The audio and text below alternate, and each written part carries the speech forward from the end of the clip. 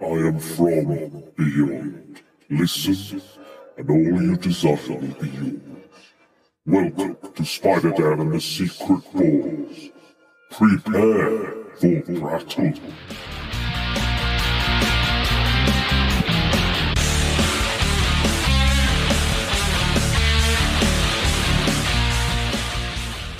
Secret Ball Stories. Welcome to Prattle World. I'm your host, the ever-amazing, ever-spectacular Spider-Dan.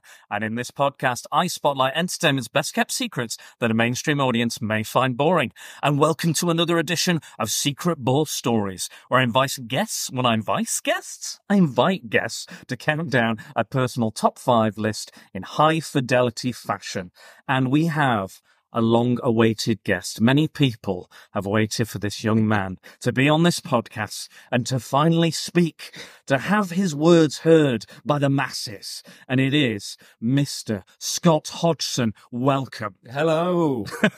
How are you feeling? I am feeling very well, thank you. I'm Yeah. glad to be here. Oh, well, I'm glad Finally. I'm glad to have you. I know I've been waiting for this one. I know initially you were a little bit, tentative about doing something like this. I think you first asked me about over a year ago. Yeah, probably about that time. And I sort of put it off partly because I couldn't really think of a subject to do. But also I don't like talking. You don't like talking. I'm not a good talker. Fair enough. Well, I can make up for which is that. a struggle for a podcast. I mean, yeah, it's all audio based. I mean, Yeah. even if you were a YouTuber, you would have to do maybe a little talking. Yeah. It's still. But yeah, I do struggle to have a good conversation with one. It's probably the hardest thing I find. Okay, Is fair enough. having a good chat with someone, apart from if the subject is video games Okay. or Star Wars. Yeah. Oh, okay. But yeah, so those two subjects I'm quite good on, I think. No offense, but you are very opinionated about those two topics, aren't you? Yeah. Yeah. And if you get me started on a Star Wars video game. Oh, well, I mean, that's probably a top 5 list in itself because the Star Yeah. Wars video games, like, I love most of them. I don't think there's too many really, really, really bad ones. There's the Jedi Fallen Order that I haven't played yet. Okay. And the new one. Oh, that's the one with it's supposed to be very, very good. the guy who was the Joker in Gotham. That was Yeah. him, wasn't he? Yeah. He plays Cal something, I think. Cal L?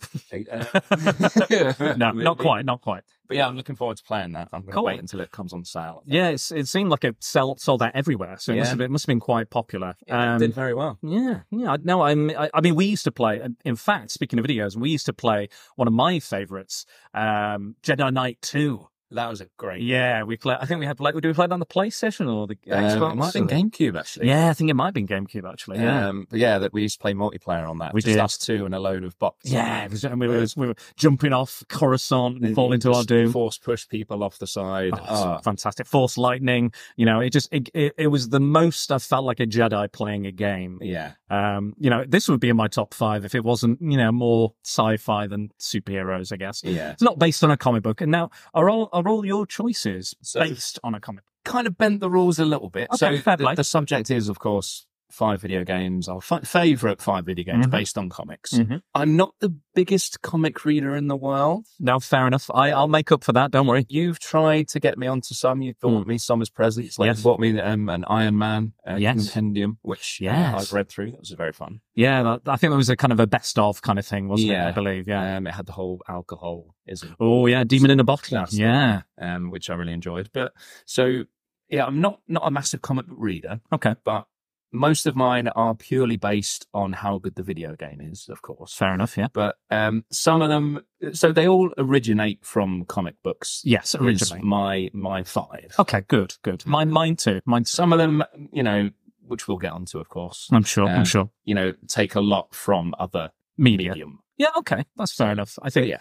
And I think there's some of mine that have actually impacted other media and further video games and films, even Yeah. in some respect. But yeah, I think like when you play a comic book video game, what are you looking for? What do you want to be? Do you want to feel like that character? Do you want to feel like you're doing those things and that you are living that life? Is that like it's an immersive experience? Yeah, I think it kind of depends on the comic book game. Like if you're playing a superhero game, those are the ones you really want to feel really powerful and have all these super abilities and be able to fly and kill people with one punch and things like that. You do. But there's some other, obviously, comic books that aren't superhero based. Yes, true. That are maybe more story based. Okay. And so, it's finding that the balance between story and gameplay. Because for games, for me, gameplay is the most important thing. And then second most is story. Yeah. And it's hard to find a good balance. And some games are just purely like brilliant for gameplay. Yeah. And then others strike that balance really well. Like, obviously, it's not a comic book game, but The Last of Us, probably my favorite game of all time. Really? I really enjoyed the gameplay in it, but also the story is just absolutely incredible. Yeah. I didn't play it, but I remember you playing it. I remember just watching you get really into it and the whole. I actually, when I did Scarefest, I actually stole the kind of clicker noise. All right, and it was really effective. Yeah, it was really effective. It was like a. That's such a horrible noise. It's kind of like that. And I just remember a load of people going, "What the fuck is that? What the fuck are you doing? I'm scared of the shell, man." Which is, the crowd you get at Alton Towers, the type of crowd. Yeah. But it was that was kind of me experimenting and being a kind of live zombie in a live scare experience. Yeah. I do recommend if you ever want to do any like scare acting, I do recommend it because it's a whole different world of acting that you've never experienced. And it's very exciting and experimental for me. I don't remember doing something similar. So after Resident Evil 4 came out, I was at college and we were doing a play, and there's just sort of like cult religious people. Okay, yeah. And they make a sound. It sounds like they're saying "cock Hitler." It's like "cock Hitler, cock Hitler, cock Hitler." And I remember there was a play at some point where I was just wandering around repeating the same thing. Which, I enjoyed. Cock Hitler. There you go. I was thinking about another game we played, which was a superhero game. It may be on your list or maybe on mine. Who knows? But it reminded me of Andrew Knoll. No, the game. And it's a really good game, and it's an open world superhero game, very good game, and it's Lego Batman 2. And Andrew Knowles, who's a previous guest on this podcast, and much love, and I'm sure he'll be listening to you and your comments and opinions on certain things. He was staying on our floor, and we played this game so much. We completed it 100%, which is very rare for me to do on any game. Yeah, really. And one of the best elements of it was you could play Superman and Batman mostly throughout the game. And every time you'd hear, when you were playing Batman, you'd hear and then when you took flight as Superman, you'd hear and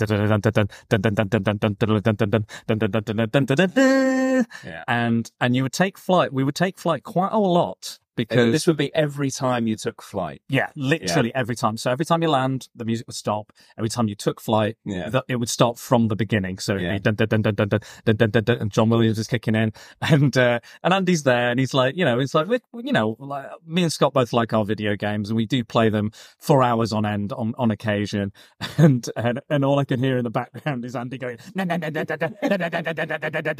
just doing the theme because he's so annoyed, so annoyed to the point where we realised it was annoying him, and we would just start flying. So it'd start, and then we'd stop for about 5 seconds, and then start again. And so it'd just be the first few beats. Stop.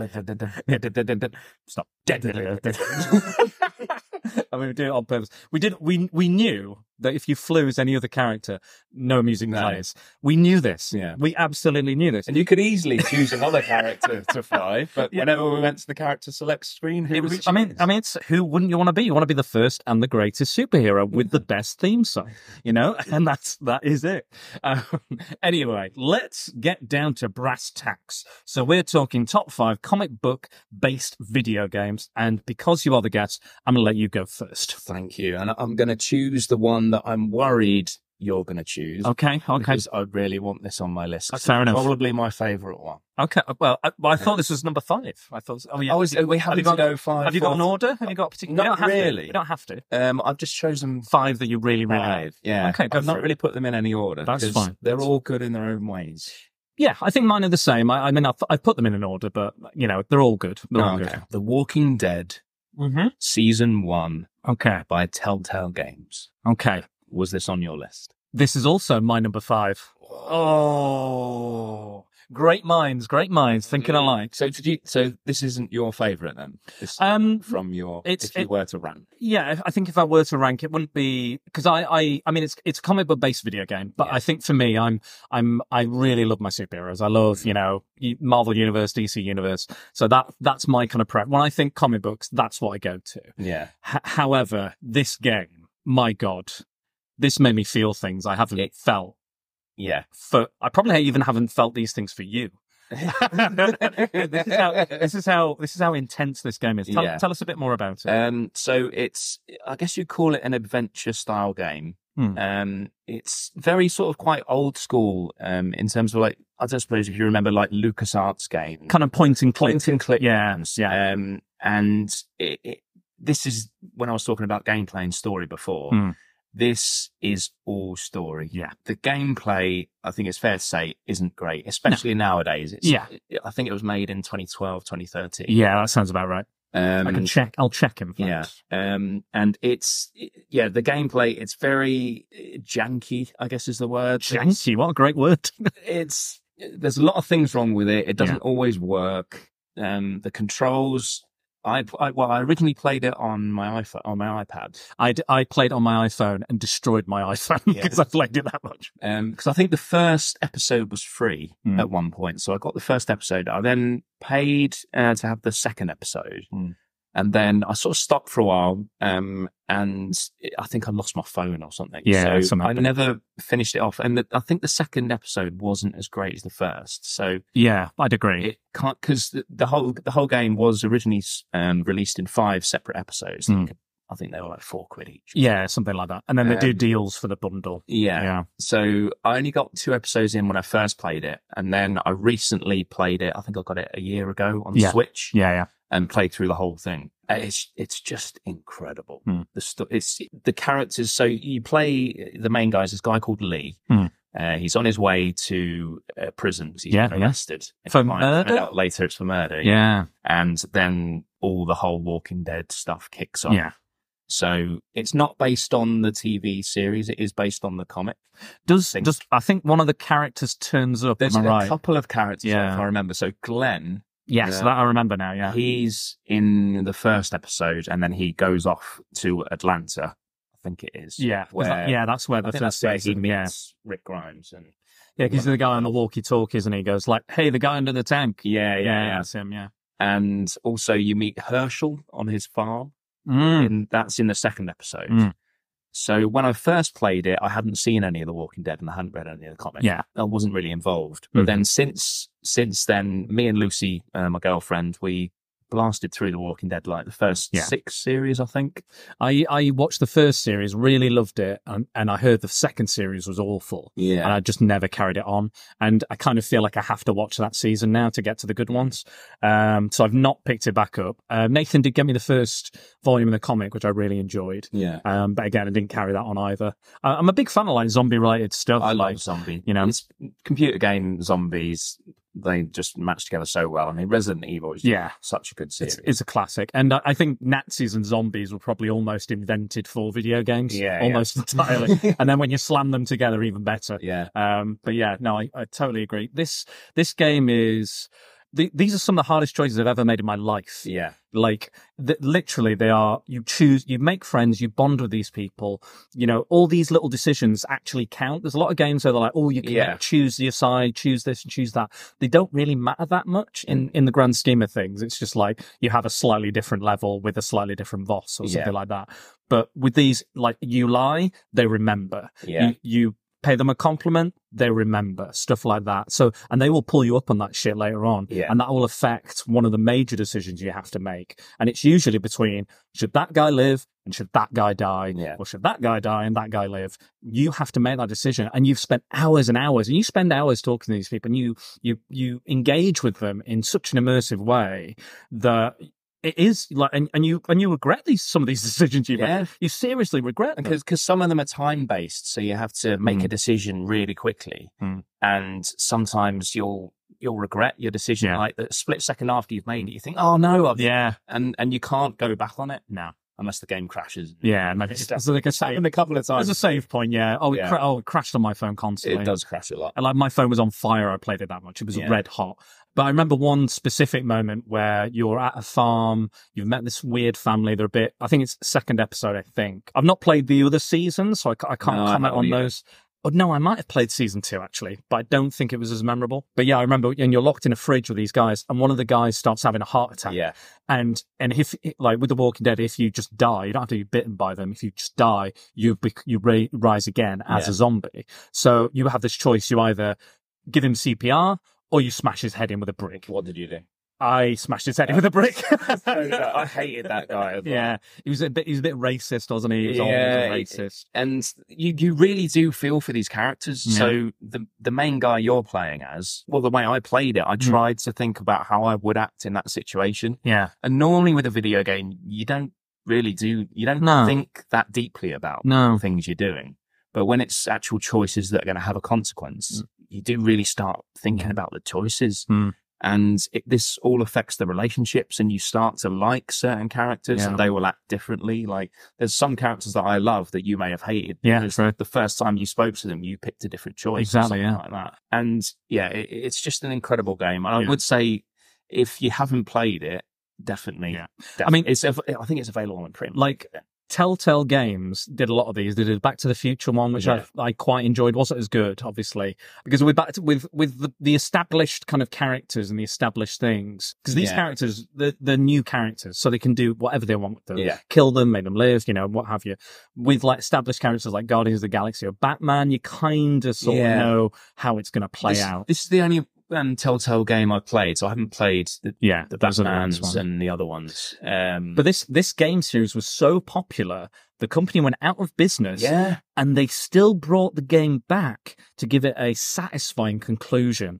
Like that just, and it won 80 plus Game Awards. I looked this up, 80 plus Game Awards. It's for those reasons that we've been talking about that it won those awards. And I think they were almost a victim of their own success in a way, because this was so well received and it did so well, and it's a fairly cheap game to make, I think. Yeah. And they just decided to try and do everything they could. So Batman, Guardians. Any license, any other license. Exactly. And they didn't really, the engine that they're using to make the game, they didn't really improve, as far as I know. I heard the Wolf Among Us, which is based on the Fables comic books, which is a prequel to the Fables comic books. It's kind of like if fairy tales were real and they had their own part of the city, like a Chinatown type thing. Apparently that was quite good as well. I've not played that one. I've not read any Fables comic books, but I will eventually. But yeah, I've heard that was probably the other better one that was available. All the other ones I've heard Batman was pretty good. I played the first episode, I think. I think I did as well. Yeah, but again, probably because it was free or something like that. But yeah, I've not played the rest. And because I've read that there's sort of things you can do. You almost determine how the Joker is, how he comes about, and if he does actually become the Joker that we all know and love. Okay. So I've not played it, so that's not another one I probably need to give it. Yeah, I give it a go. You like your Batman VR? That's a pretty cool game. So that maybe. Yeah. Oh, okay. Spoilers. Yeah. So if you haven't played it, I mean, the ending. Can we go into spoilers? Well, I mean, is the ending the right ending depending on the choices? Is it still the same ending?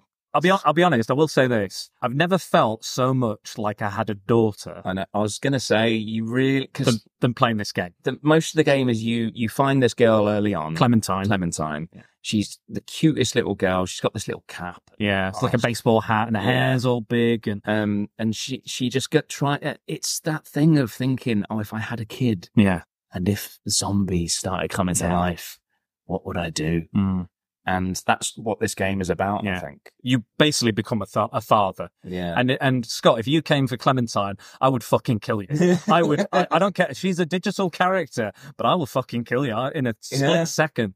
And I think another thing that's great about this game is everyone sees a zombie apocalypse film. Everyone goes, oh, well, and everyone has a plan. Everyone has a, let's go to the Winchester, have a pint, until this whole thing blows over. Everyone has a plan, or they go, oh, I'd do this. And I think even you said that I'd be the one to get bit and wouldn't tell anybody, things like that. I mean, like we all go, yeah, I don't think I'd last long. So, maybe I don't have the relevant skills. I don't think podcasting is a relevant skill in the zombie apocalypse, maybe. But yeah, you could give people tips on how to survive. Yeah, could do. As long as the internet's still working. Yeah, exactly. How long does that last? Yeah. Who knows? Who knows what would happen? But yeah, you do start, because early on, I did try and be sort of like a really grown up and a role model for Clementine. And there's this one decision at the end of, I think it's the end of the second episode, where you and your group come across this car that's been abandoned. Yes. And I thought, oh, that's brilliant. We can get loads of food and everyone like me, because, and everyone starts going for the food, and then Clementine doesn't. And she sort of says, no, we shouldn't take this food. It's not right. Mm.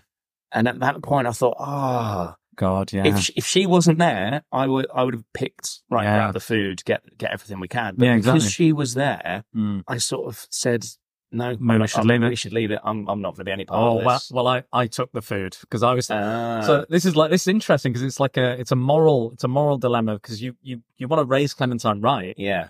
Even within this world of this bleak world, you still want to make sure she has those right foundations. She's raised properly, and she's respected, and and she questions what you do constantly. She constantly is like, should we really be doing this? How do I do this? How do I shoot a gun? Should I cut my hair so I don't get grabbed by zombies? You can't teach her right if you're both dead because you've starved. Exactly. So these are the difficult choices you have to make, and every single choice in itself is difficult. The guy I killed in the fridge when I smashed his head in, the daughter wants revenge, so everything I'm trying to do, she's constantly trying to stop me doing it and help it and in my way. So it gets to the point where I want to kill her now, and I'm like, oh no, but Clementine, and then she'll think it's wrong, and it is a hard game to get through. I do highly recommend it. It's on lots of platforms. It's on iOS. It's on Xbox. It's on, let me have a look how many platforms. PlayStation 4, Nintendo Switch, Xbox One, PlayStation 3, Xbox 360, iOS, PlayStation Vita, many, many more. But it's phenomenal. And it's an absolute roller coaster. And I've never been as engrossed in a zombie related media as I have been in this game. I did cry at the end. Did you? Yeah. Wow. I remember that. And, Scott is an emotional rock. You can't get much out of him in the best of times. So I like the fact that at the end of each chapter, it brings up these sort of percentages. Oh, yeah. I forgot. What everyone else playing the game has done. So it would be like, you saved this person. 80% of other people who played this game saved that person. So that's really interesting to see some of those results. Because a lot of them are just sort of 50-50 down the middle. Yeah, or like 62% or And like it'll say like this person died, but you could have saved this person, that person. Yeah. I played another game I really liked, which is kind of very choice related, is Until Dawn. Have you played that? I have. I've not finished it. Oh, it's good. It's good. It's I really want to play that with Lucy. Yeah, that'll be good. Both of us playing it together. Where I've seen that Detroit, the robot one. We've got that as well. That was free on. Oh, was it? Plus. It's on sale now for about $10. Yeah. And after talking about this, I might delve into it, or I might buy the whole set of Walking Dead stuff. Yeah. I've heard the other ones aren't as good, which is because when I finished this one, knowing that the others hadn't got as good reviews, I was like, I'm quite happy to end it there. That was a fully rounded story. Yeah, I think so. But then there was a little post-credit scene when at the end where you. Oh, well, I'm not going to spoil it. No, come on, let's you sort of see something that you think is that you sort of see two people, right? Yes, and you remember. Wonder, is that two people I've met before? Yeah, and is it somebody I've wronged? Yeah. Is it somebody I've saved? Yeah, and what could that mean for the future and that person that is left behind? Yeah. So I don't like you said. This is all about story. Mm-hmm. So I don't think we should spoil the story, no matter what the ending is or the choice. Like we've made these choices, you might make a totally different choice given that situation. Yeah. So great, they had the same one. Fantastic. So that saves time, doesn't it?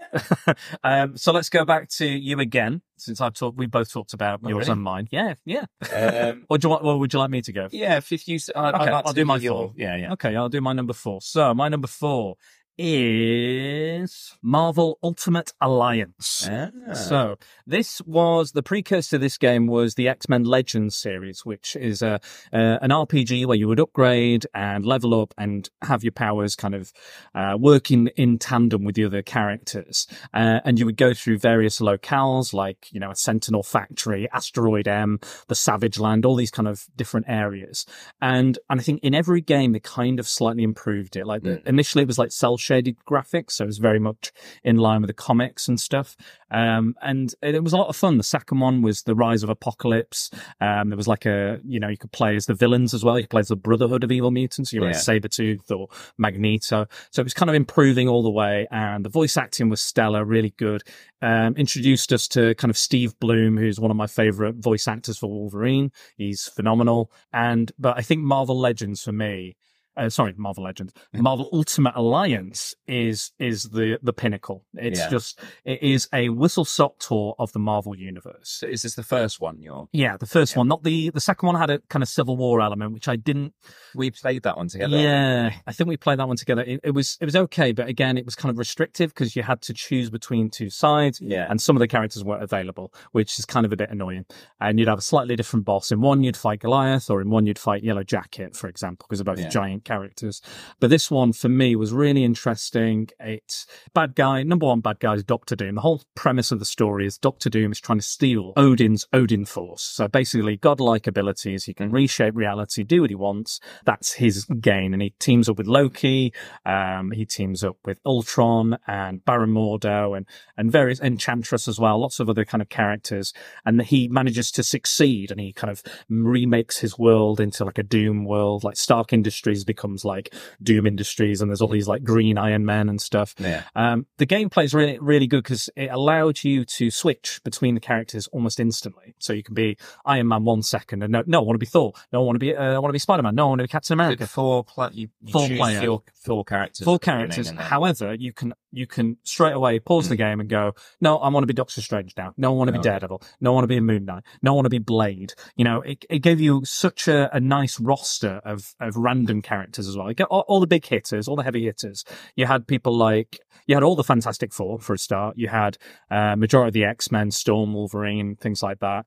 And again, you had these more weirder kind of obscure characters like Moon Knight and Blade, Ghost Rider. So it gave you a real kind of breadth of the Marvel universe. And their powers are so varied. So you'd have these kind of radial powers, there'll be chargeable powers, more defensive powers, and also multiple outfits. You had like 4 different outfits. They had different kind of bonus abilities as well. Play as Nick Fury after you completed the game as well. And you can play as like War Machine version of Iron Man, or you can play as the Ultimate Nick Fury or the original Nick Fury. Was the first one where you could combo powers with another? No, in fact, that was the second one. A bit like, there was a bit where in Avengers, in fact, in the second Marvel Ultimate Alliance, there's a bit where Iron Man will shoot repulsor beams at Captain America's shield and reflect off them and hit the enemies. That's what I remember from the second one. There you go. I've got another video game that does a similar thing later on.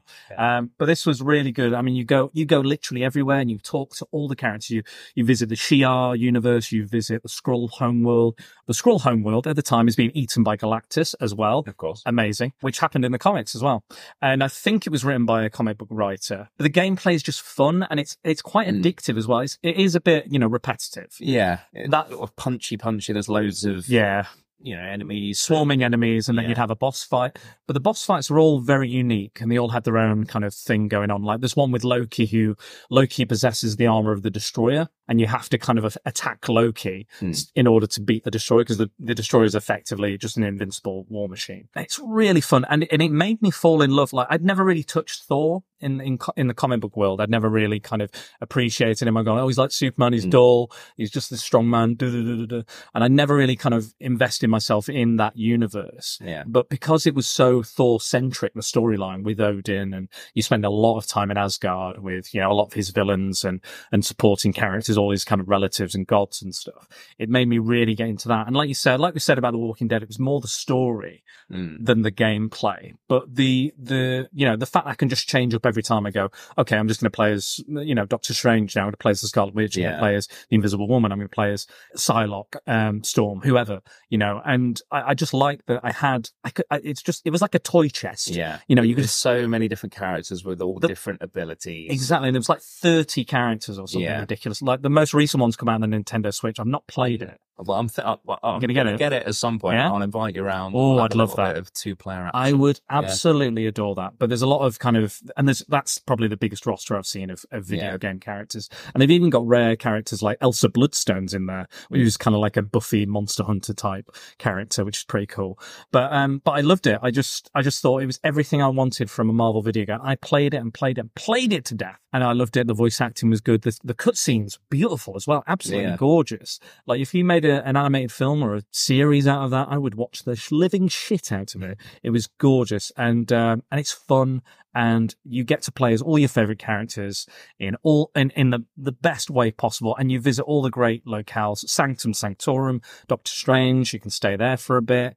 It's wonderful. You visit the Watcher's home on the blue area of the moon. Yeah. You name it. All these places nobody will give a fuck about. Yeah. But I love all these kind of comic book Easter eggs. Yeah, I went, I don't know. I don't know what the fuck I'm saying. It's fine. Is that where Stan Lee is in one of the cameos? Yes, technically, I think he is. He's but talking to some. Well, technically, in the blue area of the moon, that's where the Phoenix died in the comics as well, because it has it's got breathable atmosphere, because aliens kind of lived there at one point, so it's got a weird kind of thing, which I once thought was a real place.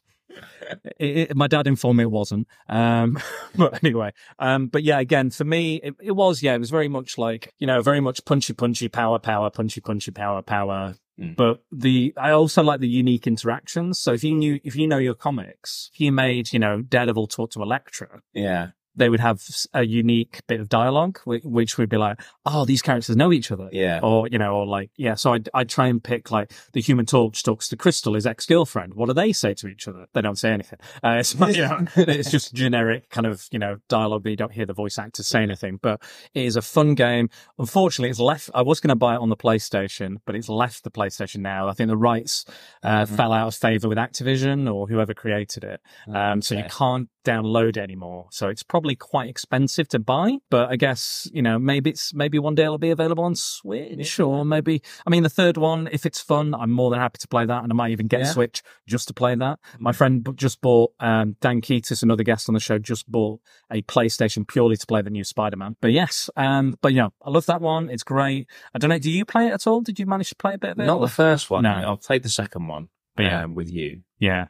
Really enjoyed it. And I do want to play the third one. Yeah, the third one. Especially now knowing a lot more about the Marvel Universe. Exactly. When we played the second one, I really enjoyed playing as Doctor Strange. Yeah. That was the first time you kind of seen it. I kind of began to learn who he is, because I think when we were playing, you would. Yeah, I'd say he does this. Yeah, and you go into a whole load of all his and you'd be like, can I just play this game, please? And then, and then I think we ended up watching was it the animated movie, which is really good. It's really, really good. And it's not too dissimilar from the actual film that came out. No, yeah, and then so I think it's a good way of learning a lot about the Marvel Universe if you're not massively into reading a lot. Exactly, yeah. And there is a lot but of, you enjoy it. I enjoyed it because of, it's a love letter to the Marvel Universe, but it's a nice gateway drug. Yeah. And this was back in like 2005. I want to say something like that. So this is way before we were getting kind of movies and stuff.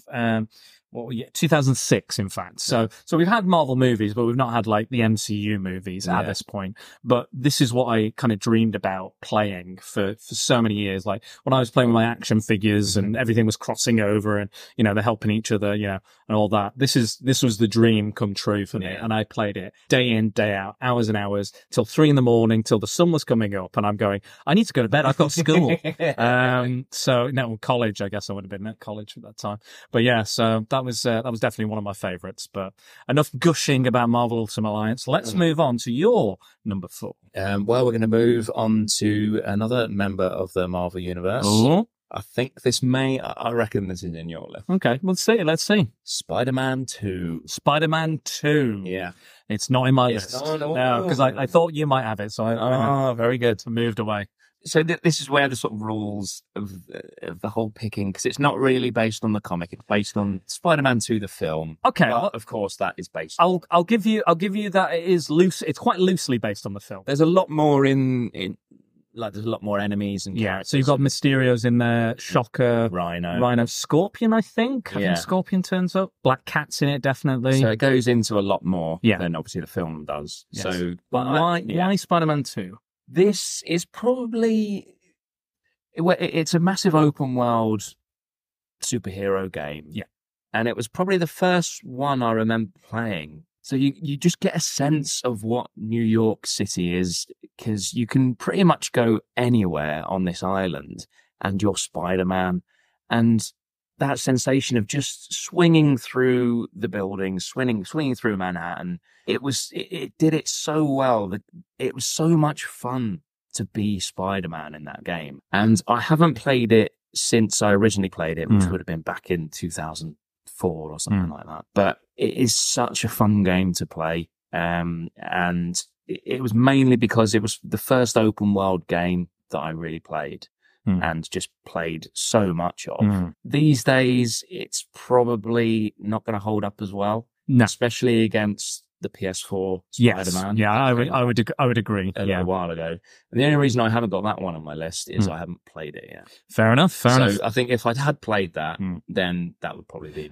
I absolutely recommend the new one, because I think the problem with Spider-Man 2 for me was, I mean, at the time, loved it. I found the web swinging mechanics were revolutionary, because like the Spider-Man movie game before that, you were just up and down, hanging. There was sort of like a fog above the road, so you never actually land on anything. It did give you the sense, like they were very much kind of buttoned in. And there was a form to the levels. It wasn't open world, but it gave you the kind of almost the illusion of having an open world. Those first few Spider-Man games. The problem I had with Spider-Man 2 was the combat wasn't amazing. It wasn't. It really wasn't. And the problem also was when you got to, like, obviously there's a lot of like street crimes that happen. And once you do so many street crimes or get so far in the game, all the street crimes become these massive armored bastards. Yeah. And they're bloody hard to beat, really hard to beat. And you're like, and you can ignore the crimes. Yeah. So they are sort of like side missions. Yeah. The side missions. You don't really have to do. No. I did quite enjoy the pizza missions. They were really fun. They were. And I think they had some sort of weird music going on at the same time. It's like some sort of Italian. Something. I remember if you did like a double jump, like a forward flip, you would damage the pizza. Yeah, so you wouldn't get as much money for it or something. Yeah, you wouldn't get as much, and I think you could lose time as well, possibly as well. Yeah. It was like one of those kind of little challenges.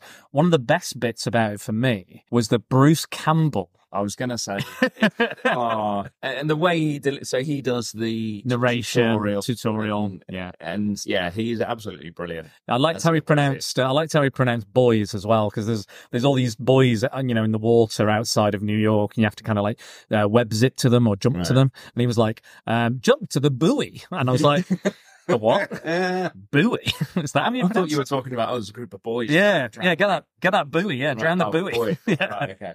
But no, he was like the boys, on the buoys, as he described it. I was just like, what is he saying? I have no idea what a buoy is. And I was like, oh, does he mean a boy? Right? Okay, I get it now. But he was brilliant. The rest of the voice acting, it was Tobey Maguire. It was Tobey Maguire. I think Alfred Molina might have come back, possibly. I'm not sure. I'd have to go back and listen, but there's definitely Tobey Maguire, but he's a bit flat. I never liked him as Spider-Man anyway, and his voiceover wasn't great. It just sounds like he didn't really want to be there. Yeah, it's a contractual thing. Yeah, and like we have to think about this. Like video games that are based on movies are often quite shit. Especially, this was one of the earliest ones that was actually very good. Very surprising. Yeah, and especially in the sort of early 2000s, I'd say. There were so many crappy games Oh yeah, based on. I mean, even the first Iron Man is not game. great. No, I remember that's playing honest. on the Wii. Well, I'm glad you didn't play the second one because that's Yeah. even worse. I said, "Oh, it's really cheap. I'll get the second one." I was like, "That's even worse." Yeah. Like the first one, at least it kind of had a bit of something to it. But I remember the first Iron Man game was you're just constantly being attacked, constantly. You never there's never a moment where you're not being attacked. Yeah. And it's just annoying. But yeah, I do get it. No, But this game, it does get a bit repetitive with the side missions, especially. I mean, the amount of kids' balloons I must have saved. God, yeah. Some little whiny kid playing into his mum because he's too stupid enough to hold onto a balloon, and I've got to go and rescue this balloon and bring it back to him when there's all this other crime going on. But yeah, it was a very fun game for its time. Well, when you get the new Spider-Man, you've got a very similar mission. Oh no! And I'm pretty sure the guy who voices the guy who gives you the mission, I won't tell you what it is, but I'm pretty sure he's Lee from Walking Dead. It's the same voice. Oh, really? I'm pretty sure. Okay. But it's probably the most annoying bit of the game. But it is a little kind of side mission that you can do, I think, I'm not sure if you get a bonus for doing it, or you get like points and upgrade points, but I don't think you get anything special for doing it. You do get like a little voice message from him going, "Thank you for doing what you did. Don't spoil it for Scott. He's going to enjoy this mission. He's going to have a lot of fun." It's a very similar thing that you have to chase. It's an airborne thing that you have to chase, basically. Right, okay. So I won't ruin it though. The favorite moment for me in this game, and I'm sure everyone who played this game did the same thing early on. As soon as you're let loose in the city, you climb to the top of the tallest building and jump off. At this point, it would have been the Empire State Building in the game, and that's exactly what I said. I said, Sophie, my sister, I was like, "Do you want to play Spider-Man?" Yeah. First thing she did. Yeah. Literally the first thing she did. I'm going to kill myself. Yay!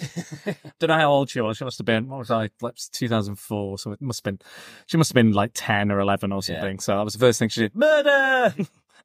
But yeah, that was the first thing. One of my favorite bits in the game actually is this. So obviously the Mysterio's in it, and you don't know who Mysterio is, and he's made out to be like an alien, like an invaded alien, which I thought was really cool. And it's very much like those classic 1950s kind of horror movies, and like the aliens are invading, that sort of thing. And then he's got all these machines around the statue, trying to get up the Statue of Liberty, trying to swing up the Statue of Liberty. That's when the swinging mechanics kind of let you down, like the reality of the gravity. It's sort of halfway between, you have to have something to swing onto, but also that doesn't always work. Do it. And I think there's a helicopter that you can. That's right. You hang on to you have to hang on to the helicopter, and sometimes they take you to the Statue of Liberty, or sometimes they don't. But then you had to get your pendulum, because it's like a pendulum. You had to get the kind of momentum to swing up, release it on the kind of apex of your swing, and jump up. And going up the Statue of Liberty, trying to do that with all these machines buzzing around, took me forever. But there's a really good bit after that. There's one in like a big movie theater. They have this big fire, there's loads of machines and stuff. And then you find Mysterio, this supermarket, like this kind of like, Tesco Express type place. And you're like, what's he doing here? And he's like, "I am Mysterio. I will defeat you. Fear me and my awesome powers." You punch him. He's got this huge health bar. It's like 2 or 3, like layers of health bar. You're like, "Oh shit, it's going to be a horrible big fight." You punch him. All health bars jump down immediately. And his helmet falls off and goes, "No, no, you beat me, Spider-Man." And I just thought that was a really way of kind of undercutting the tension and a really nice bit of humor to it. Because that's what I like about Mysterio. I like that he's a fraud. He's a charlatan. He's this great actor, this great kind of producer of movies and all this stuff. And it was just very in key with the character, and I loved it. I love that particular thing in games where you think you're going to have a massive boss fight and they just pull the rug under you. Yeah. There's another one in Arkham Origins. Okay, yeah. Where, I can't remember what he's called. He's like, he's not the Shocker, obviously, but it's... Oh, is it the Electrocutioner? Electrocutioner, yeah. So you're in this sort of arena, and then you think he's got almost like shocking. Yeah, basically. He's got electrical gloves and stuff. Yeah, and you think it's going to be this big fight, and then you end up just kicking him in the face. That's it. That's it. There we go. That's it. But yeah, that's the one Batman game I haven't played. Actually, that's the one. Right. The one I haven't played. It's good. It's not as bad as some people say. Yeah, a lot of people like. Obviously, it's not produced by Rocksteady, who did the other 3. So I think it was some Canadian. Yeah, too. Who I think are bringing out another Batman game. Really? Actually. Okay. Based on the Crows. The Court of Owls. The Court of Owls. Right then, okay. I think that's the rumor that they're going to bring out another game. Okay, that's cool. And because, of course, Rocksteady, who were the main ones who made I do. If you're going to read a recent Batman story, I definitely recommend Court of Owls. Yeah. It's really, it's sick. It's amazing artwork, amazing writing, just really good. If you want to get back into Batman comics, start with that. There's a lot of it about sort of the secrecy of who these people are. Yeah, there's kind of it's kind of like they're the backbone of Gotham. They're the kind of elite. This kind of elite group of kind of rich people, but there's kind of a secret sect of kind of undead warriors and things like that. And then it's almost like they were like a lethal Batman before he came to Gotham. They've been running things behind the shadows, kind of like a League of Assassins, League of Shadows, Ra's al Ghul type thing. But yeah, I think that would be a good idea for a game, to be honest. I think the Court of Owls would be really good for a movie as well. I think, given the current political climate, I think the Court of Owls would fit in very nicely. But, films tend not to make a lot of political statements, but I like the odd one now and again. Yeah. But yes, so Spider-Man 2. So, yeah. Anything else? Probably not aged so well. No, I think it did set the standard for the open world and the web mechanics. Because if you do go back to that open world, it's not as great as you think. There's a lot of buildings and not much else going on. Like you can't a lot of cars driving in a certain way. Yeah, and you can't taxis. There's not as much interaction as you can have with the people, or there's not places you can go inside of, or there's a lot of stuff kind of wrong with it. But I think they have nostalgia. For nostalgia. Yeah. Don't worry, I haven't played it since it came out. Fair enough. I'm not going to, and I don't suggest anyone. But it's a great game. But it was good at the time, and it's important. It is an important stepping stone in Spider-Man games. Yeah. So yes. Well, I'm gonna later talk about another Spider-Man game. And for the same reasons of nostalgia. Okay, my next one. So this will be my number 3. So I'm going to talk The Incredible Hulk Ultimate Destruction. So this is a game that came shortly after the original one that was based on the movie. So it was a Hulk-based game, and it was there were stealth elements with Bruce Banner. I think it was voiced by Eric Banner and had a lot of his kind of comic book villains in. So when you say the movie, the Eric Banner? Yeah, the Eric Banner Ang Lee 2003 Hulk movie, I want to say. So this is kind of a pseudo sequel to that. So it's written by actually one of my favorite Hulk writers, an English guy called Paul Jenkins, and he introduced a lot of cool elements to the Hulk and his characters and his kind of universe. He actually gave Bruce Banner Lou Gehrig's disease. Really odd kind of thing, but it kind of was quite interesting because he was suffering, and he was like, they were like, "This is going to kill you." Like they're saying, "You're definitely going to die, Bruce." And he goes, "You think the Hulk will let me die? That's not going to happen. The Hulk will never let me die. He's a bastard." And what's really cool is he kind of came in and out of different Hulks. So there's a Professor Hulk, which is kind of a combination of all the Hulk personas. Kind of what happened in Endgame. Yeah. But well, I'd argue with Endgame, it was more that he's a Bruce Banner controlled Hulk. With the Professor Hulk, he's not exactly Bruce Banner. He's kind of a mix of all, because he says this in that comic book story. He goes, Bruce Banner's right-handed, you're not Bruce Banner. You're left-handed. Yeah. So he goes, so you're definitely not Bruce. You're another split personality that he has. So, which is quite interesting. Yeah. And also there's the Grey Hulk he becomes as well. Who's kind of the smart, kind of, the Las Vegas kind of mobster Hulk, if you will, which was a very interesting time in the Hulk's career. Probably one of my favorites, in fact. But anyway, this is another open world game. So you get 2 open worlds to choose from in this. You get the New Mexico kind of desert where the Hulk was born and he's always kind of drawn back to.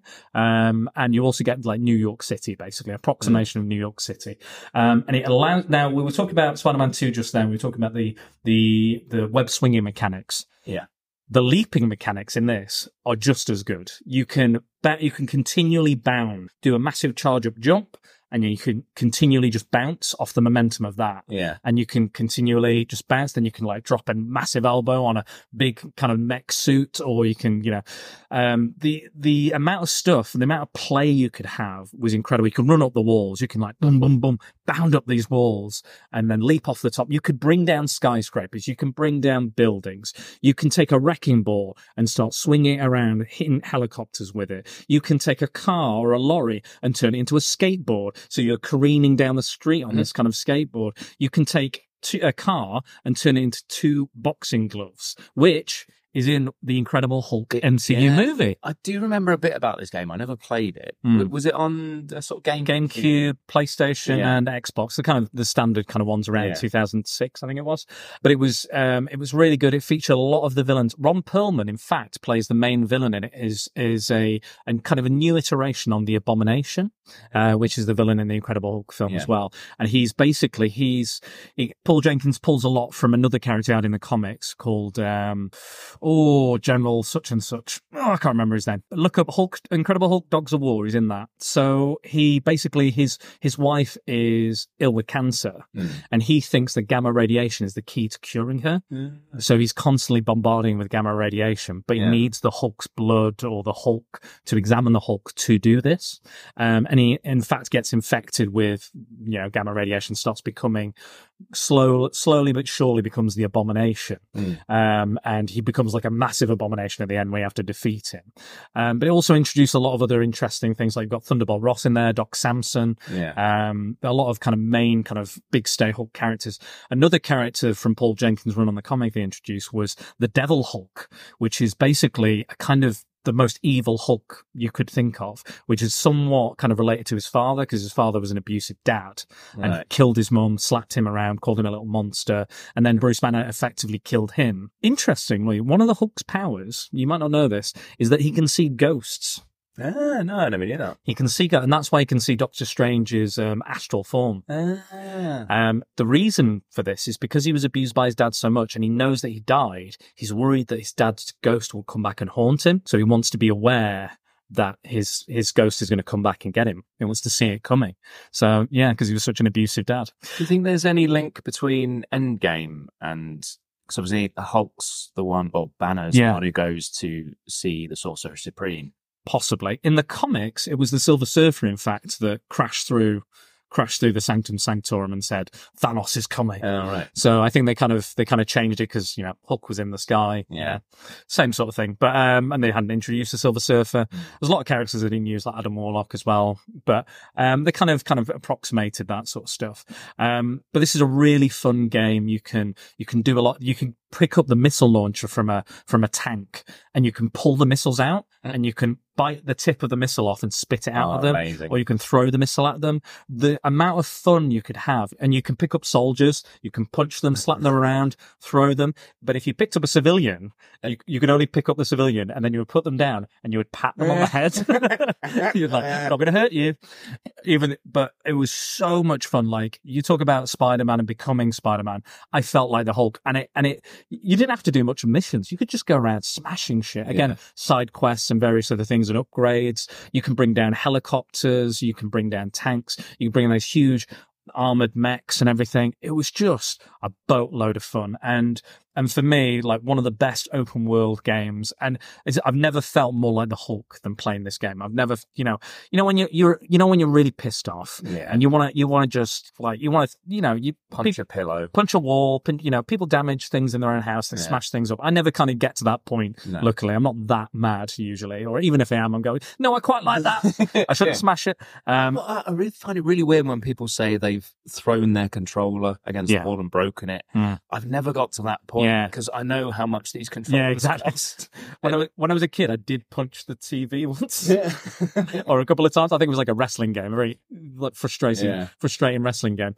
But yeah, it's fantastic. I don't know if it's available for purchasing or download anymore. Be on eBay somewhere. Yeah, I'll probably. I reckon. I think you've convinced me. I might try and get it. It's a lot of fun. GameCube. So. Hey, well, if it's GameCube, definitely go for it. I'm just trying to think. Is there anything else I want to talk about? Yeah, and you complete the game, you get a few kind of alternate costumes. I think one of my favorite things about the comic book video games is alternate costumes. Yeah, like because some of these characters, even if they only worn it for an issue, it's technically an alternate costume. I remember like Spider-Man 2 Rise of Electra had like the Phoenix Spider-Man, because it became like the Phoenix for a portion of time. Yeah. Very weird, but they included it because it's a bit unique, a bit different. It's a thing in video games I've never really understood.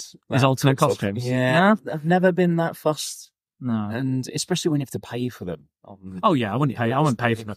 No, I'm not paying for them. Even when they're sort of, upgradable, unlockables. Yeah, I've never really been that fussed. Well, you might like the Spider-Man ones, because the Spider-Man ones come in the new PS4 one. They come with unique powers, like special powers. So you might want to just get all the powers to know which one you really like. And even if you can have the power on a different costume once you get the power. So if you prefer like the regular Spider-Man costume, you can just move that power across. Oh, that's good. So there's a somewhat of a benefit to doing that. Yeah. But yeah, so there was the nice element was you can play as Bruce Banner, the Abomination, or you can play as the Joe Fix-It Hulk, which is the Las Vegas leg breaker mobster bouncer type. He has a hat and a blue suit, pimp suit basically. And he has the Joe Fix-It Hulk has his own dialogue because he speaks. He's like he's like a regular Joe, literally. And he's just like, yeah, I'm gonna smash you and stuff like that. He kind of talks a bit like The Thing, but he's a bit more mean. He's a bit more like foul-tempered. But a really good game. It's so much fun. There's so much there's upgrade abilities, and just the amount of stuff you can do. Even if you're not doing a mission, you can have a great time with this game. So definitely, if you can, seek it out. If you haven't already played it, go find it, because I bloody love it. Yeah. Oh, I'll get it. All right. Yeah. So that was my number. Was that my number 3? So are we on your number 2? I've got 3 left, I think. Have you got 3 left? No, okay. My mistake. Go ahead. I think it's because you had shared one. Yeah, we've done one, haven't we? Yeah.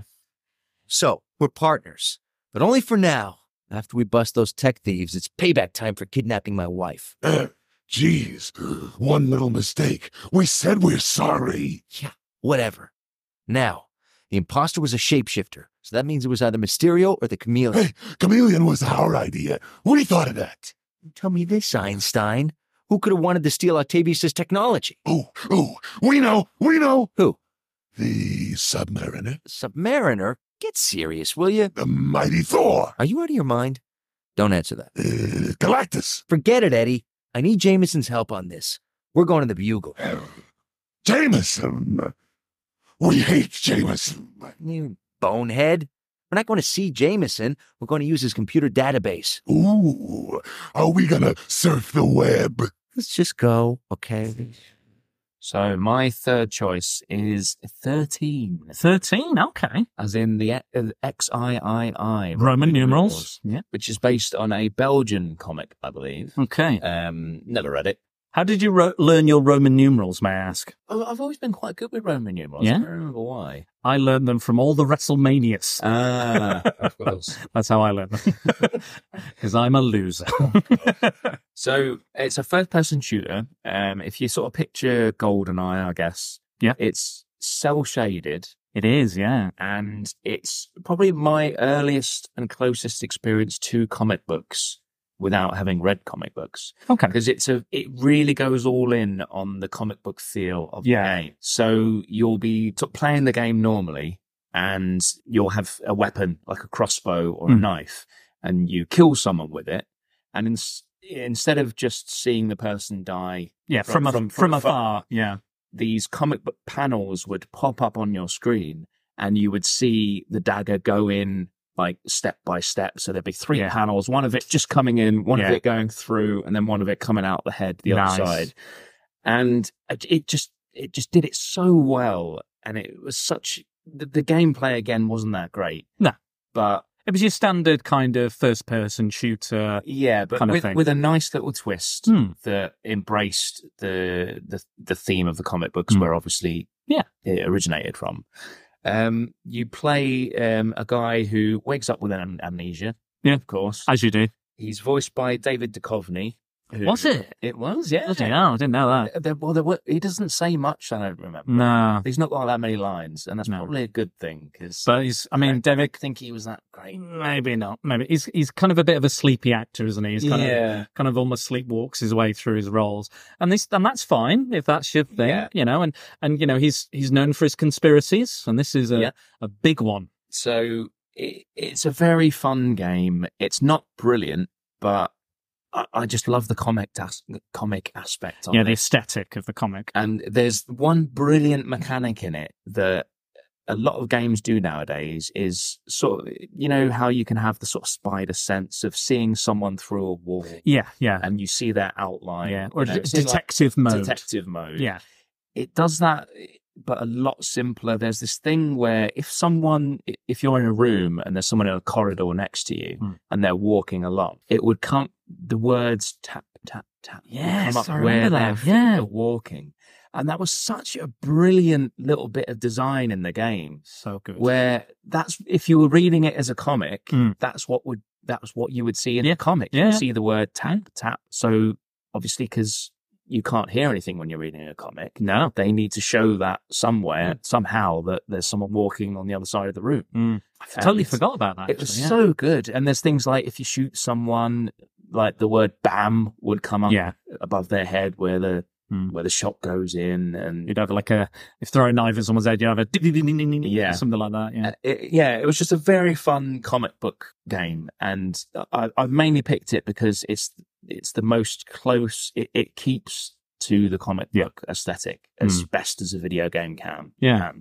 I think you're right. Yeah. It is actually there was not a remake. Well, I think, a remake. It was supposed to come out in November. Really? Okay. But it's been delayed until some point this year. Yeah. But I'm quite looking forward to it. That'd be good. Yeah. The gameplay wasn't great. It was a fairly standard shooter. Yeah. But I think if they can fix that and keep all of these brilliant little ideas in there, I think it would be a great game. I'm pretty sure I played it to completion as well. I think my mum's boyfriend had it, and I just played it.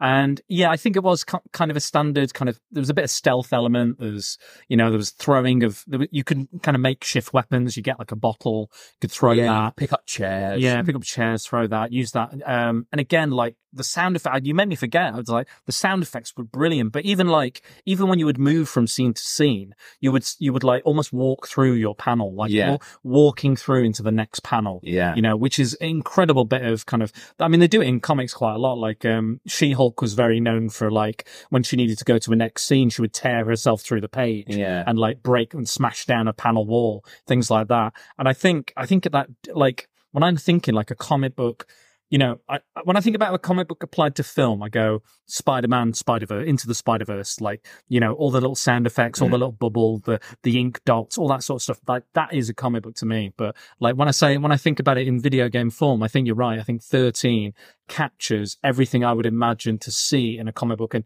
it kind of immerses you in that comic book world in such a way. But like, and the rules that they have and the way they show things is really, really interesting. But I remember really enjoying the game. I like it's like one of those 70s political thrillers with like it's kind of with like the president's been it's like a Manchurian Candidate type thing, sleeper assassins, and it was really, really interesting. Very, very old school kind of very standard kind of that kind of story. But the cell shading aspect, cell shading can really work and it can really not work.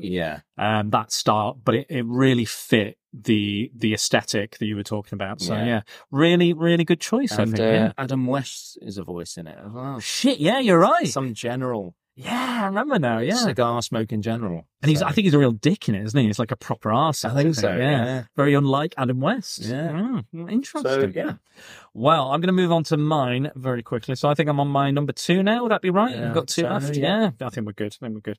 So mine is The Punisher from 2005. This is not, I thought. Yeah. I remember you playing this game. Oh my God, I love this game so much.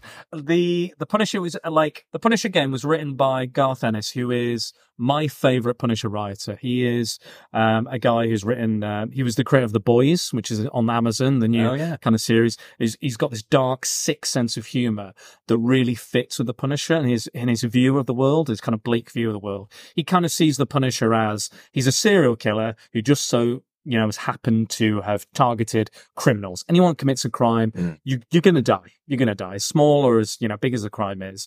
You've hurt someone, you're dead. And usually his characters that he introduces into the books are real. I'm not a vengeful person. I'm not like a horrific person. But if you've been a fucking horrible guy and you deserve to die, and I believe that, the Punisher is definitely coming for you. He's coming for you. And this game is kind of it's a bit like, Ultimate Destruction in a way. It's kind of a pseudo sequel to the original Thomas Jane film. Oh, yeah. So it's the villain Jigsaw Jigsaw is actually one of the characters. In the comic, he's not related to any of the characters from the film, but in the film, he's one of the sons that survives the killing. It's John Travolta's character is the main villain. It's one of his sons that goes on to become Jigsaw. He survives the killing, and he has this scarred face and goes on killing and wants revenge on the Punisher. So he carries on doing that. Thomas Jane actually reprises the role of the Punisher as well, so he voices the character, which was really good and the design is very much like the comic. He's this grim, he doesn't look anything like Thomas Jane. They don't even try.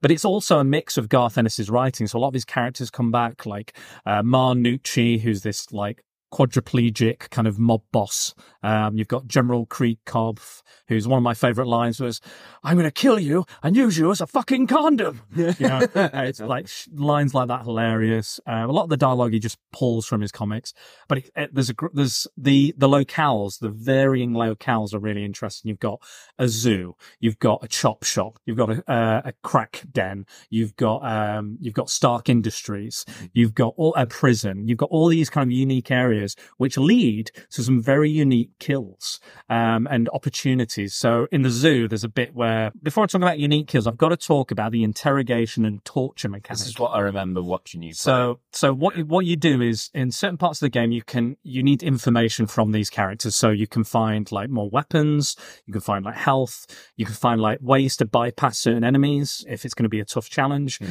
certain secret areas and bonuses and things. So you have to interrogate. You had 4 different ways of interrogating them on your person. So you could like stamp on their head into the ground, you can push a gun into their head, you can choke them, and I think you can threaten them with a knife maybe, or a headlock or something like that. But also there'd be environmental interrogation. So in the chop shop, you've got this circular saw. So you put them on the circular saw and you keep pushing them towards it. There's a little meter and you've got to make sure that it doesn't go too far. So if it goes too far, you will kill them, and you won't get the information you want. You actually get minus points. So the game actually punishes you for killing the guys that you're torturing. So really, what you need to do is torture them to the point where they give up the information. There's a little kind of bar, and if you keep it within the bar within a certain amount of time, which is quite difficult on some of them, some of the more interactive ones. If you do it yourself, one of your more personal interrogations, like pushing the gun into the head, you're more likely to do it. It's a bit easier. But the interactive ones are so much more fun. I'm sure I remember seeing a wood chipper. Yes, there is a wood chipper. There's a zoo where you can put them up against a cage or a rhino, and the rhino starts running towards them. You got to move her out of the way at the last minute. So could you punish them and get the information? Yes. And then kill them afterwards? You could. Yeah, I mean, you're with the same torture method. Yeah. You can, but also you would get minus points. You can still get the information, but you would get minus points. And also, because it was so violent, they would have to turn it from to black and white. So, because any of the torture methods, they were like, this is not going to go past the rating board. So if you're doing that torture method, that will be too much. But even like you can stab there's his like killing mode where he gets like ultimate Punisher mode. It just gets these 2 Rambo knives out and you start throwing them and like stabbing them. You can stab them 2 in the head and everything. It's like, just imagine like Jason from Friday the 13th, but you're the Punisher and just going ape shit. One of my favorite kills was that you would grab, if you had a hold of them, you could do certain things. Like you can grab them and you can ram a grenade into their mouth. Break through their teeth. You can see the teeth coming out. And then they would run around like, they'd run into all the other guys and then they would explode. Oh, amazing. And it was brilliant. It was chock full of cameos as well. You've got Matt Murdock comes to be your lawyer and you tell him to fuck off. So he's like, oh, okay, I'll just leave. You've got Nick Fury turns up where you're invading this kind of military compound. Black Widow is there. Got a cameo by Iron Man who says, after you destroy Stark Industries, he goes, yeah, I need a drink. Tony. What's he like? Oh, alcoholism, isn't it funny? But yeah, there's some great moments. I think at the end, like Jigsaw has like an Iron Man armor. He's created like an Iron Man armor. There's a few other characters I can't remember off the top of my head. Bushwhacker, you won't know who Bushwhacker is. But yes, he's a guy who has a cybernetic arm and which turns into a gun. And he's also a racist and a former priest. Comic books. My kind of guy. Yeah. But yeah, it's a really good game. It's well written. It's funny. It's darkly humorous. The gameplay, it reminds me a lot of the Deadpool game. The humor, the black humor is on point. The writing's on point. There's lots of references to the comic. There's a really good bit where in certain points where you're torturing someone, they'll say like, I've got a family. And you'll have a flashback to when your family died. Or like, don't kill me, man. And you'll see a flashback to Vietnam and loads of other kind of cool stuff like that. You could collect comic book covers, just a lot of fun. And it's just, I mean, again, maybe the controls and I don't think it ran very well. I think it was very slow at running. But again, when you're carrying like M60 machine guns, one of my favorite moments in the whole thing is you're in a funeral parlor for a mobster that's just died, but it's you in the casket. You kick open the casket, you've got an M60 and you're just mowing down all the mobsters at their funeral. It is fantastic. So much fun. Highly recommend it. Again, PS2, Xbox. I bought it again because it was so good. I was like, I just remember having so much fun with that game. But yeah, give it a go because it's a lot of fun. If you like extreme ultra violence, this is the one for you. But that's my choice. That's my number 2. Very good. So my penultimate choice. Oh. Teenage Mutant Ninja Turtles for the NES. Oh, NES. That's what we used to say back in the day. We did say NES. I think Americans says NES, don't they? SNES. Yeah, so NES and SNES. Yeah, for the UK. Yeah, that's what we used to call it. It's one of the earliest games I remember playing a lot of. It's quite well known for being a hard game. There's one level in particular, the dam level, which is... It's very hard and it's very annoying. So you've got to swim through water and you've got to disarm about 5 or 6 bombs that have been put there by the Foot Clan or whoever it is. And there's this sort of electric seaweed that if you get too close to it... I think I've seen this. I've not played it, but I think I've seen it. It makes the most irritating sound. It goes... every time you touch it, and you lose quite a lot of health. Yeah. And the problem with that is when you lose a lot of health, when you get to about a quarter of your health, another noise goes off to warn you that you've got low health, which is... So when you're not doing very well in this level, you've got 2 constant noises freaking you out. And it's the most annoying level ever. But I mean, this is your second game. Yeah, this is like your top 2. It takes me back to my childhood. Okay, it's a very old game. It's on the NES, and it reminds me of what it was to be a kid loving the Turtles. Yeah, and they were one of the things I really loved when I was younger. I've grown out of it. And I haven't been into the Turtles for years. Yeah, but I absolutely love this game, and I would play it over and over and over again. I think if I played it now, I probably would struggle because it is a hard game. Yeah. It's sort of a side scroller. You're facing a lot of random enemies. You can pick between which turtle you are at one point. I mean, the only difference is a headband, really. Exactly. But you've got their each individual weapons. Okay. So Donatello was always the best because his weapon could kill a lot of people in one go. Okay. Whereas Leonardo, it was a bit weird. When you'd enter a level, there would be different characters sometimes. So sometimes if you entered the level, it would be sort of flame-based characters. And another time it would be sort of bug-based. Okay. So it was a very weird game to sort of understand. But you would just play through it because, I was a kid. I didn't really know what was going on. But it was things like, Leonardo's sword or sai, I think it is. I think Raphael is the sai. Sai. And he's got the katanas, hasn't he? Yeah. Cool, of course. So he would have the katana, and that wouldn't always be as good as Donatello's bow, which I could never understand. Yeah, that seems weird. But it was just one of those games you play when you're younger and you just absolutely love. Yeah. And back in those days, we would only ever get one game every 6 months or something. Yeah, exactly. Yeah. Christmas or a birthday. Yeah. And so you just end up playing the same game again at the same level over and over and over. It was quite a long game, and you could get extra health by eating pizza. Of course. Find in the level. I mean, I just get extra fat. That's my problem. Yeah. But it starts off sort of very simple. There's sort of an overworld, like a map that you're walking around as well. And then you sort of go into sewers, and then that would become the side-scrolling aspect of the game. So you had to figure out what to do in this big map to start with. It was quite weird to understand, because I remember there was this one point that you couldn't get past if you hadn't picked up an item, which was sort of a hook shot kind of thing. Okay. Because you had to jump across two... Oh, like a grapple. Or something. Yeah, like a grapple hook. Yeah. You had to jump across two buildings. And this was the days before sort of YouTube and the internet, where you could just type in, what do I do in this part of the game? Exactly, Start. So I think it was a good 6 months until I realised that, when we actually picked up this thing, we could actually now throw this grapple hook. Wow. And walk across it. So until then, we'd never really finished the game. We always played the begin bit, in a bit over and over. And so that also a weapon as a way of travel? No, you could only use it in this one bit, and you could only pick it up in one level that you didn't have to play. So it's sort of like there's quite a lot of not side missions, but areas you could go into. Yeah, there's a choice way. Yeah, because in the overworld, you're sort of choosing to go into this sewer, another sewer, or a house. Right. And again, this is probably a nostalgia pick out of anything. Yeah. It's the first comic book based game I played. Mm-hmm. And it was fun, but that damn level. Yeah. No. That damn level. So if you've ever played the game, you'll know what I'm talking about. I'm sure. I've not played that one. I think I played a lot of the side-scrolling beat-em-ups turtle games.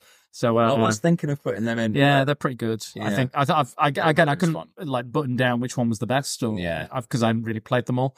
But I remember them being quite fun. But I actually read Ghostbusters crossing over with the Teenage Mutant Ninja Turtles recently, and it was really good. It was a lot of fun, like a lot of kind of playing on the both franchises and stuff.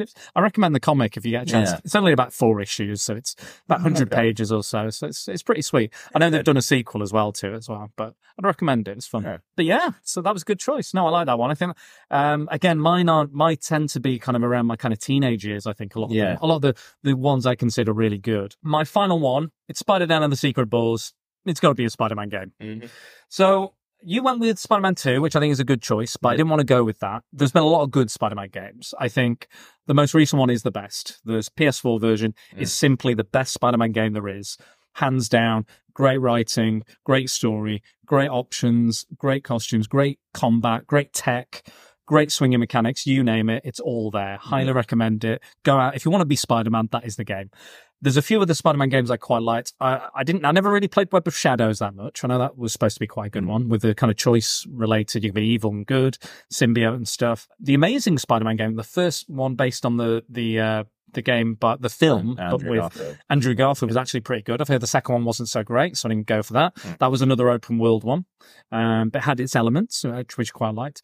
The one I almost picked was Spider-Man Shattered Dimension. That's what I thought you were going to pick. Yeah, it's not open world, but the diversity between playing as 4 different Spider-Man for 4 different universes was really fascinating. To play as Spider-Man 2099, he had this kind of diving kind of freefall portion. Symbiote Spider-Man, he had all the symbiote powers. And stealth.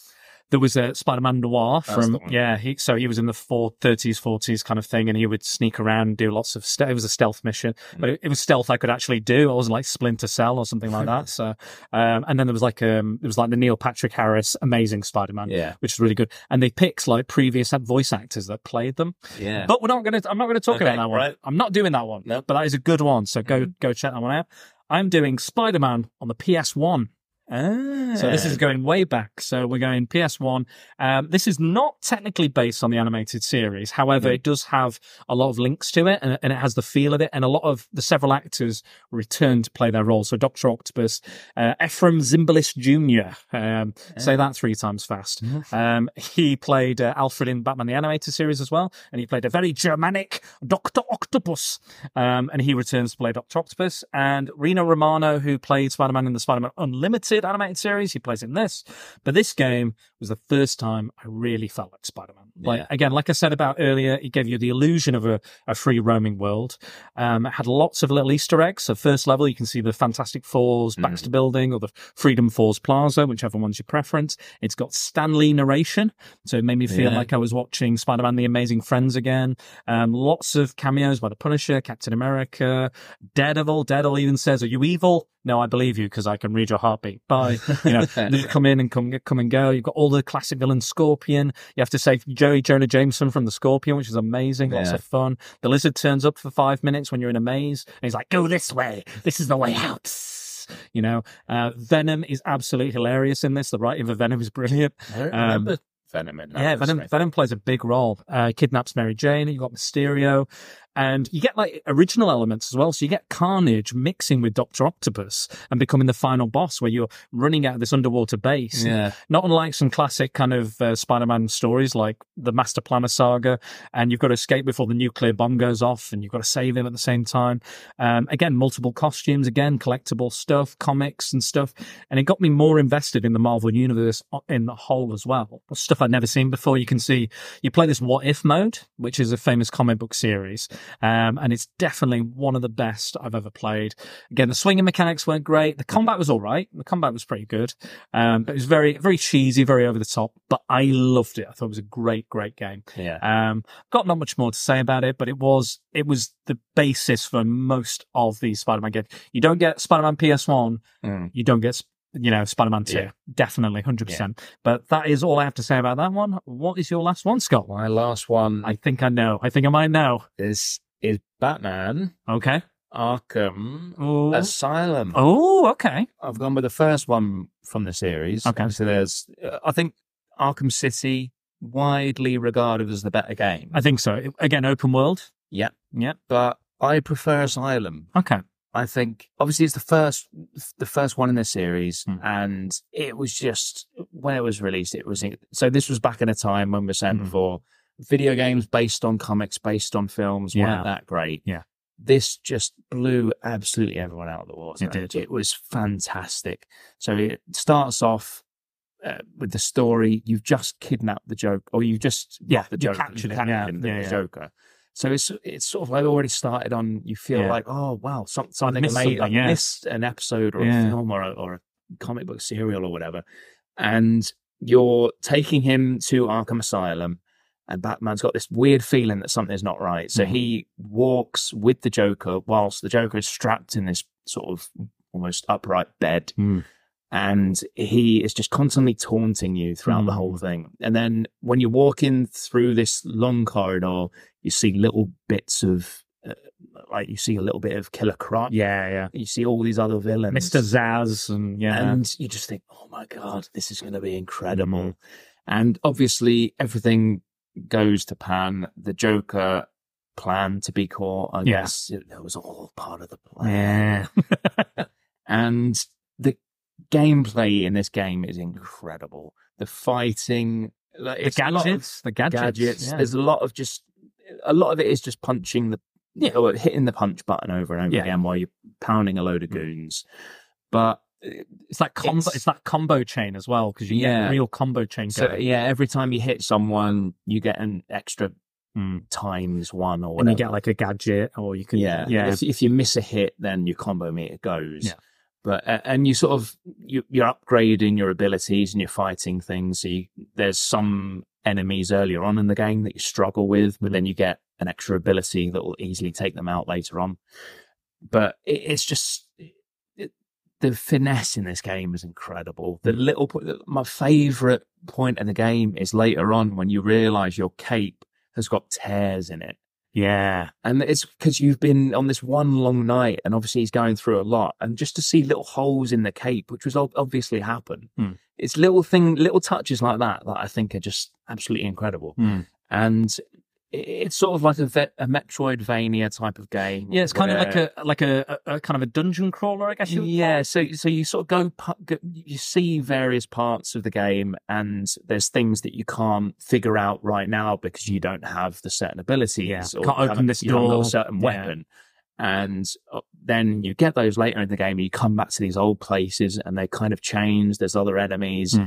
And you reminds me of I think the one it reminds me of most is Metal Gear Solid, because it's the same, it's the exact same map, but you revisit it over and over for different things. Yeah, it reminds me of that a lot, and I think in some ways I do prefer it to Arkham City because of that. Yeah, it's just a lot neater than Arkham City. I think Arkham City is just a bit too big for me, and the sort of Riddler trophies.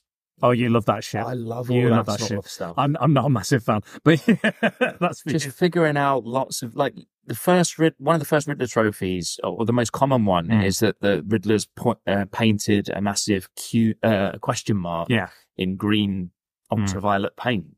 And until the first time you realize, oh, I'm supposed to match that up, I've got to find the dot at the bottom of the question mark and match it up. And it was just absolutely amazing. And the Scarecrow. Oh yeah, when you're hallucinating, fear gas. You get poisoned at one point, and then you start seeing things, and then it opens up into this massive, almost like a platformer kind of part of the game, where you have to reach the bat signal and then point it at the Scarecrow, who's this massive. I like that. I really like that. 100-foot version of Scarecrow. It's an absolutely incredible game. It is. And I think a lot of people would agree with you. I think, I honestly think that's, again, the reason I didn't pick it, because I think you'd have it, I think it is the pinnacle. That series of games, no matter how you feel about them, is the pinnacle of superhero games. Yeah. You know, a lot of people compare, a lot of people steal from it. There's a lot of games I'm going to mention. I've got a few honorable mentions, but I think that was a great list, Scott. I'm very happy with your choices. I'm sure a lot of people would agree with you. Thank you. And hopefully somebody will delve into my more obscure ones. Who knows? Yeah. But I'm going to mention my honorable mentions. I'm going to go with the ones I've not already mentioned. So, Captain America and the Avengers on the SNES. It was a side-scrolling comic book beat-em-up. I've never played that. No, it was a kind of an old-school one, 4 characters and what have you. Wolverine X-Men Origins, which was brilliant and much better than the bloody film. Jesus. X-Men Children of the Atom, which was the first kind of Capcom beat-em-up that they did, and that became Marvel vs. Capcom after time. That's in my honorable mention. Oh, good. Capcom, so. Injustice: Gods Among Us, which is that's almost perfect beat 'em up story very mix. And I'm going to include a weird one, but Transformers War for Cybertron and Fall of Cybertron, because Marvel actually came up with a lot of the backstories and names for most of the Transformers. So technically, it's a comic book game. But any of yours? X-Men Arcade. Nice, very good. That was very, very fun, especially with 4 players. I think we went on one of my birthdays. Yeah, we went to the Berry Arcade. Berry Arcade. We played that a little bit. That was very fun. Marvel vs. Capcom. Good. How does that? That was very. Although I've never been into beat 'em ups, but that was very fun. Faves. And Arkham VR is my last one. Okay. Nice. That is the game that would make anyone feel like a superhero. Nice. And it's purely because there's a part in it where you've got the headset on. VR headset. And there's a part where you put your gloves on, and then you have to grab the cowl and put it on your head. And there's a mirror in front of you, and you are Batman. Yeah. And that's what I love about VR. Yeah. It's just the pinnacle of gaming for me, and I think it's only going to get better. I agree. I 100% agree. And I like a bit of VR myself, but I've only tasted it with you and on your PlayStation. Yeah. We do have a couple of listener comments I'd like to mention as well. So, my biggest fan, I am Jack's Musings at I am Jack's Musings has said, hello, Jack. He said, I've never been a big big games. That's it. But I have fond memories of Batman 89 from the Amiga, showing your age, Jack. Yeah. Turning corners by using the grappling hook and figure out the ingredients in the Joker's laughing gas. He's put a smiling Batman gif on Twitter. Yeah. Ben at Nerds Chatting at the at Nerds Chatting podcast, or at Ben_Nerd Chat. He said, here's my top 5. Telltale's Walking Dead. Yes. Arkham Origins, Batman. Arkham Knight, Batman. Batman Arkham Asylum.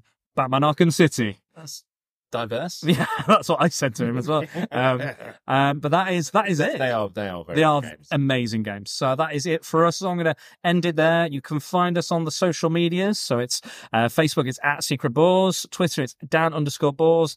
Instagram, it's SpiderDan at Secret Bores, all one word. The podcast is available on Podbean, Apple Podcasts, Google Podcasts, Stitcher, Spotify, YouTube, many, many more. And don't forget to use the hashtag Prepare for Prattle. Can we find you on any social media, Scott? Probably. Probably. And I can't even remember what my things are.